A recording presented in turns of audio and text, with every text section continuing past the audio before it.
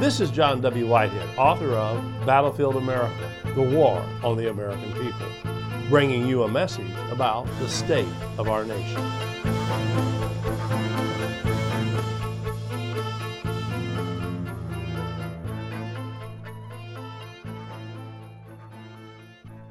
We're not living the American dream.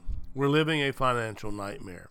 The U.S. government, and that includes the Biden administration, is spending money it doesn't have on programs it can't afford, and we, the taxpayers, are the ones who will be forced to foot the bill for the government's fiscal insanity.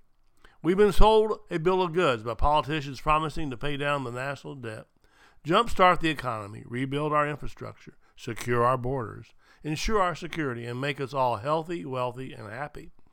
None of that has come to pass, and yet we've still been loaded down with debt not of our own making. The financial tyranny works the same whether it's a Democrat or Republican at the helm. Let's talk numbers, shall we? The national debt, the amount the federal government has borrowed over the years and must pay back, is $28 trillion and growing. That translates to roughly $224,000 per taxpayer. The government's answer to the COVID-19 pandemic has been to throw money at the problem in the form of stimulus checks, small business loans, unemployment benefits, vaccine funding, and financial bailouts for corporations. All told, the federal government's COVID-19 spending has exceeded $4 trillion. The Biden administration is now proposing another $2 trillion in infrastructure spending. The amount this country owes is now greater than its gross domestic product, that is, all the products and services produced in 1 year by labor and property supplied by the citizens. And the top two foreign countries who own about a third of our debt are China and Japan, believe it or not. That debt is also growing exponentially. It is expected to be twice the size of the U.S. economy by 2051. Essentially, the U.S. government is funding its very existence with a credit card. We're paying more than $300 billion in interest every year on that public debt, not including what COVID-19 has just added to the bill. That breaks down to more than $2,400 per household. Clearly, the national debt isn't going away anytime soon, especially not with the government spending on the rise and interest payments making up such a large chunk of the budget. Still, the government remains unrepentant, unfazed, and undeterred in its wanton spending.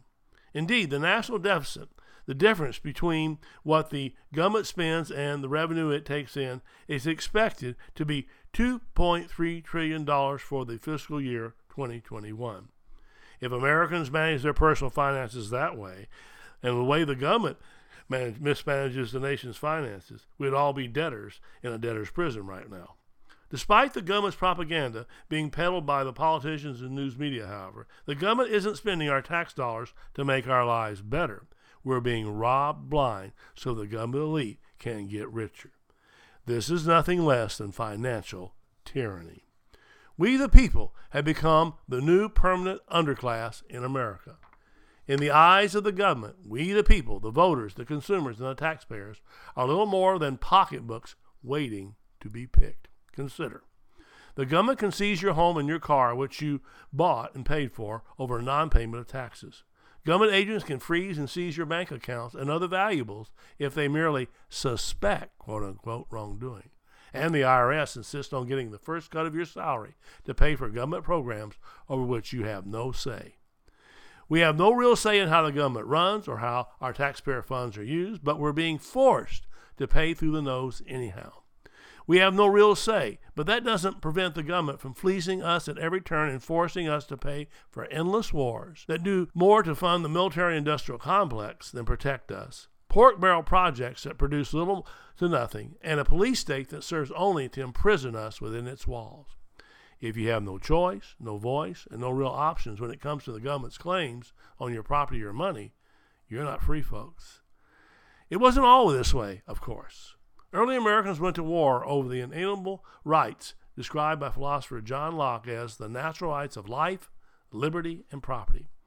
It didn't take long, however, a mere 100 years, in fact, before the American government was laying claim to the citizenry property by levying taxes. It's all gone downhill from there. While we're struggling to get by and making tough decisions about how to spend what little money actually makes it into our pockets after the federal, state, and local governments take their share. This doesn't include the stealth taxes imposed through tolls, fines, and other fiscal penalties. The government continues to do whatever it likes, levy taxes, rack up debt, spend outrageously and irresponsibly with little thought for the plight of we the people. This is no way of life. In addition to the government's endless wars, we're being forced to shell out money for surveillance systems to track our movements, money to further militarize our already militarized police, money to allow the government to raid our homes and bank accounts, money to fund schools where our kids learn nothing about freedom and everything about how to comply, and on and on and on. It's tempting to say that there is little we can do about it, except that's not quite accurate. Remember, the Constitution starts with those three powerful words, we the people. As I make clear in my book, Battlefield America, The War on the American People, there is power in our numbers. That remains our greatest strength in the face of a governmental elite that continues to ride roughshod over the populace.